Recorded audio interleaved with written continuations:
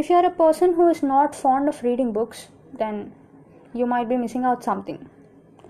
One who reads lives 1,000 lives, and one who doesn't lives only one. Hey people, how are you doing with your life?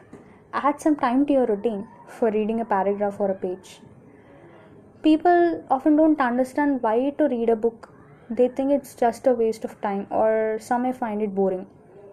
A love of reading can protect you from overthinking, cope with bad memories and behavior.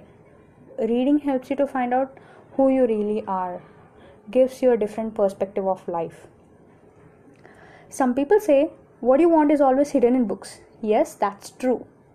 The secret of reading books is setting the path of our mind. Somewhere in the book, we may find that word, that line, or that paragraph, and we get connected to it. Reading books is not just imagining the story or the script what we have read, but it improves our imagination. And book itself acts as a master to guide us.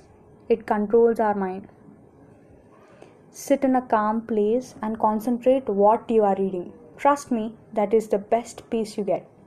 I too don't really read a lot, but I'll start doing it as early as possible. Start thinking and start reading.